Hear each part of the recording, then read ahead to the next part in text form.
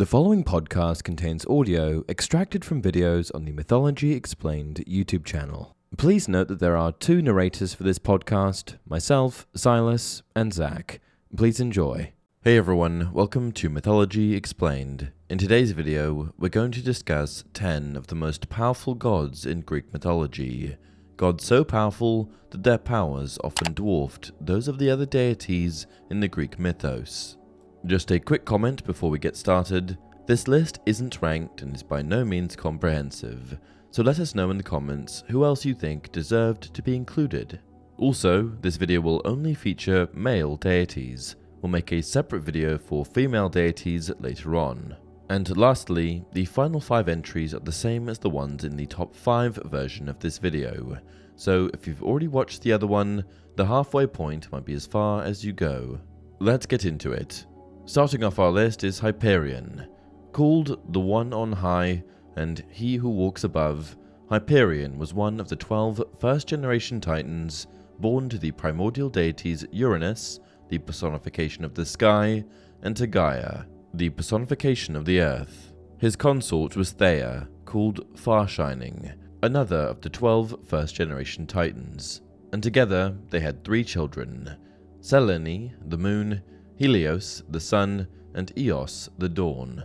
Of Hyperion's 3 children, Eos most followed in her father's footsteps in that she produced many of the other manifestations of the material world, including Boreas, the north wind, Notus, the south wind, Zephyr, the west wind, and all the stars in the sky, including Eosphorus, better known by his Latin name, Lucifer, the morning star. Hyperion was a solar deity.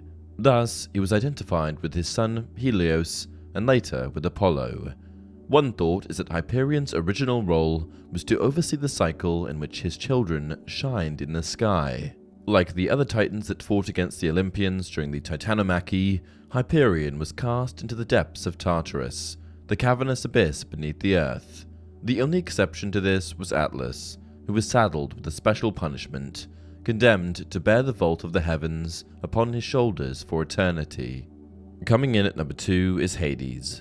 The lord of the dead and the ruler of the underworld, Hades and his 5 siblings, Hera, Hestia, Demeter, Poseidon, and Zeus, were born to Cronus and Rhea, 2 of the first-generation titans. Like his brothers and sisters, Hades was swallowed by his father at birth. Cronus did this to forestall his usurpation at the hands of one of his children, the same way he himself usurped his own father. Zeus, the youngest, of course wasn't swallowed. He was raised in secret and made a triumphant return when the bloom of manhood was upon him.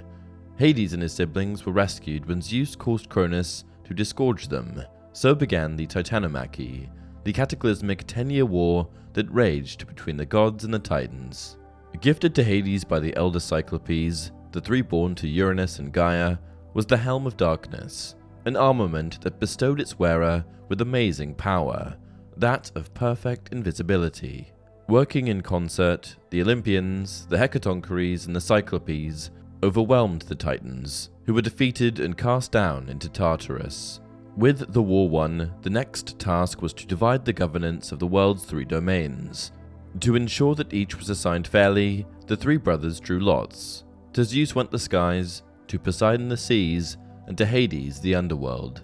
The etymology of the name Hades is a topic of some contention, but one proposed definition is that it may mean invisible one.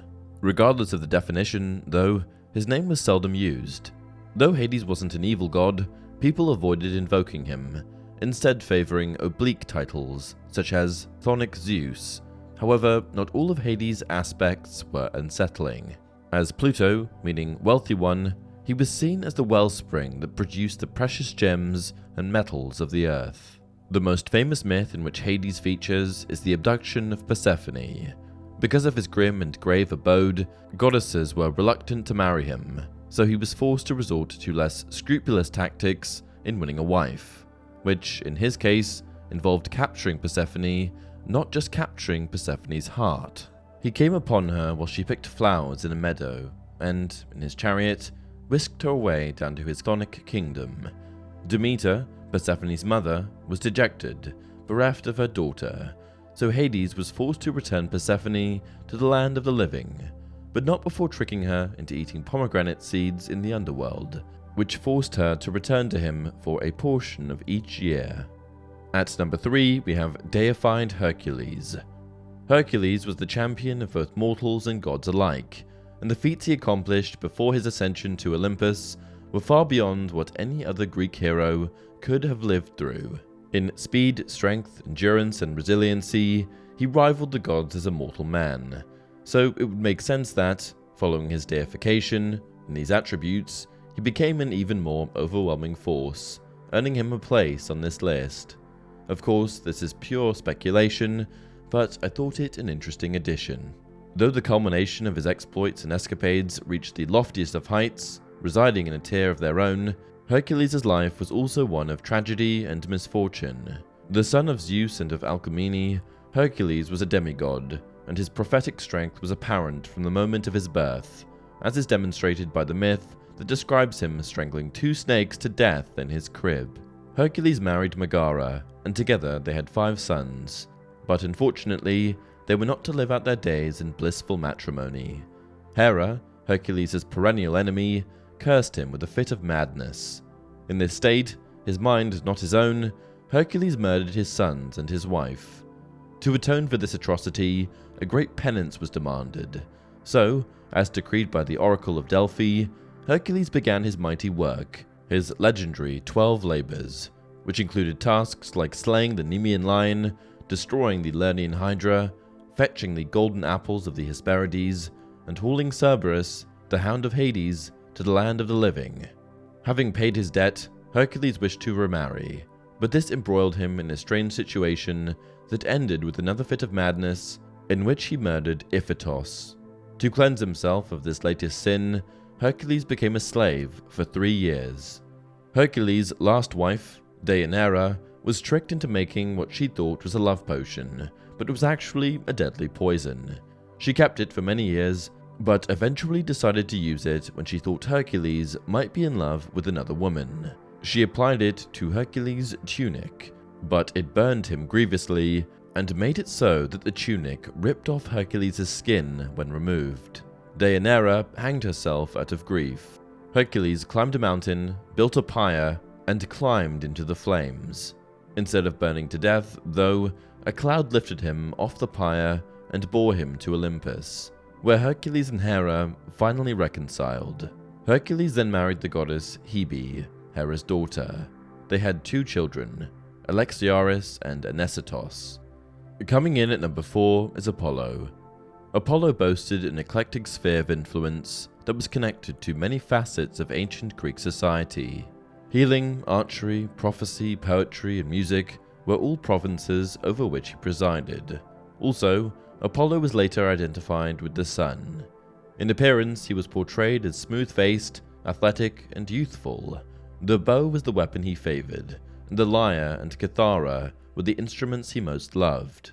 He numbered among the 12 Olympians and was the son of Zeus and the Titan goddess Leto. His twin sister was Artemis, goddess of the wilds and of the hunt. As one of the most important gods in the Greek pantheon, it comes as no surprise that his titles were many.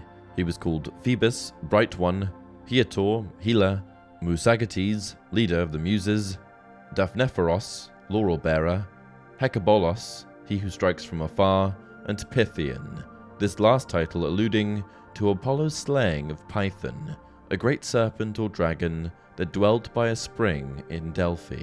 The monster was a scourge on the land and a bane to those who lived nearby. Apollo established his own priestess as the oracle at Delphi. She sat atop a tripod situated above a fissure that emitted gas vapors.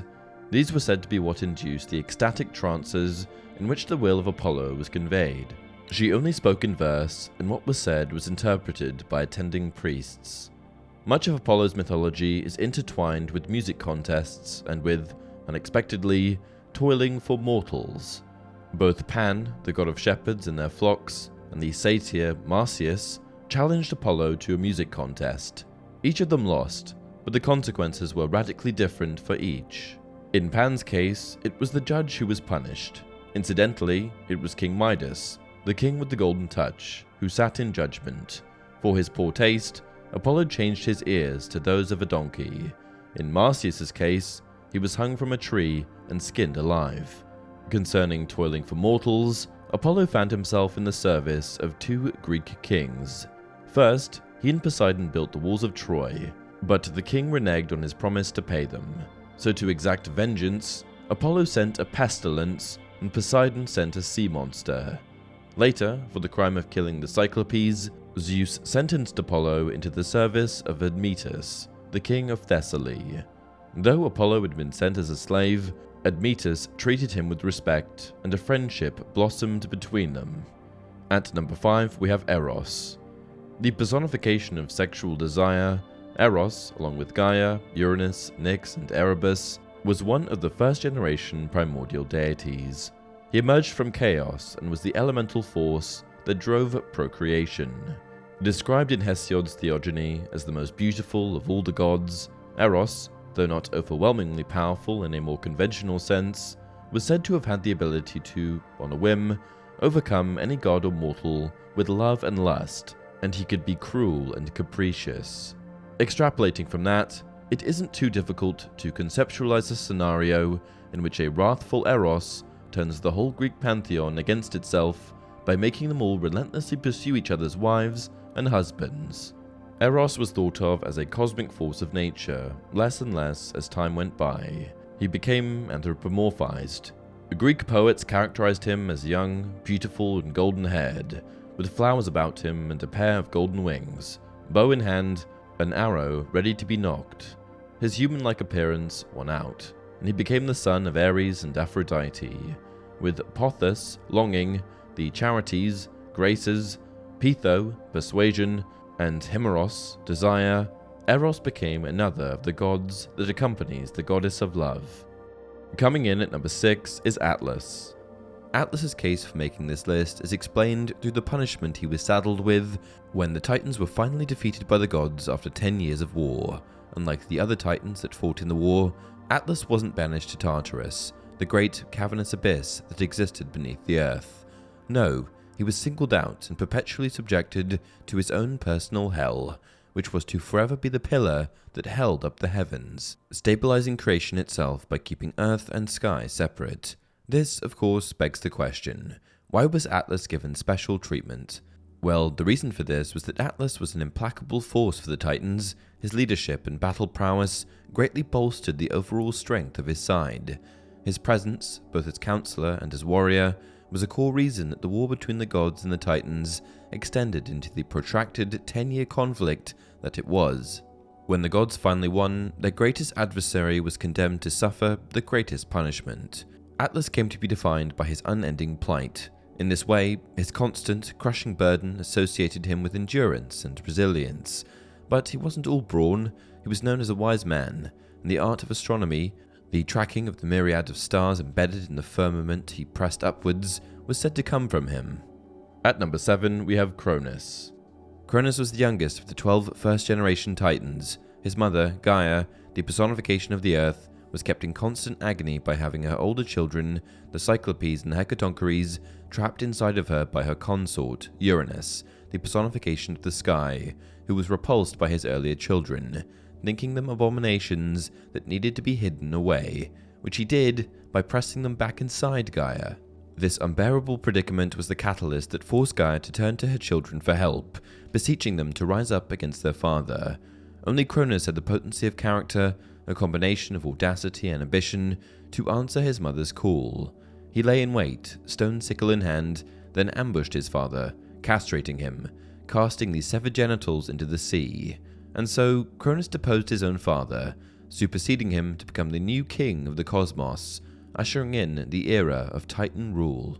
Later, Cronus would swallow his children, one at a time as they were born, a preemptive effort to prevent his own usurpation at the hands of one of his children as he himself had done. But his efforts would be to no avail, and the drums of war would soon sound as the gods and Titans laid waste to the surface of the earth as they fought for supremacy, a conflict that would end badly for the Titans. The belligerents of their number heaved into Tartarus, sentenced to banishment forever. Coming in at number 8 is Poseidon.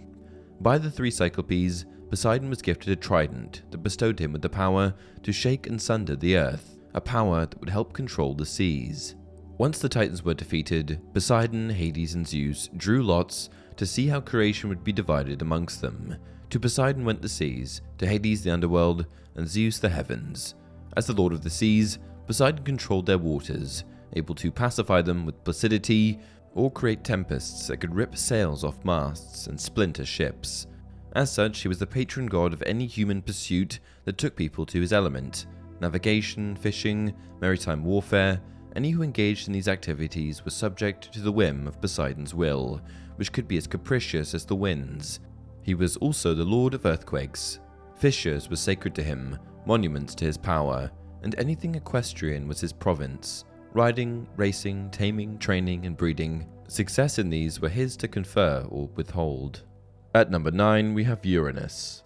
Gaia independently produced three children, three aspects of the world. There were Uranus, the sky, Rhea, the mountains, and Pontus, the sea. Gaia took Uranus as her consort, and many children came from their union.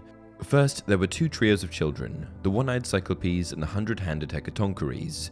Uranus thought these first children an affront to some undisclosed, arbitrary, aesthetic standard, which must have been of superlative importance to him because it pushed him into a radical course of action, which was to keep his children trapped inside of Gaia, preventing them from being born.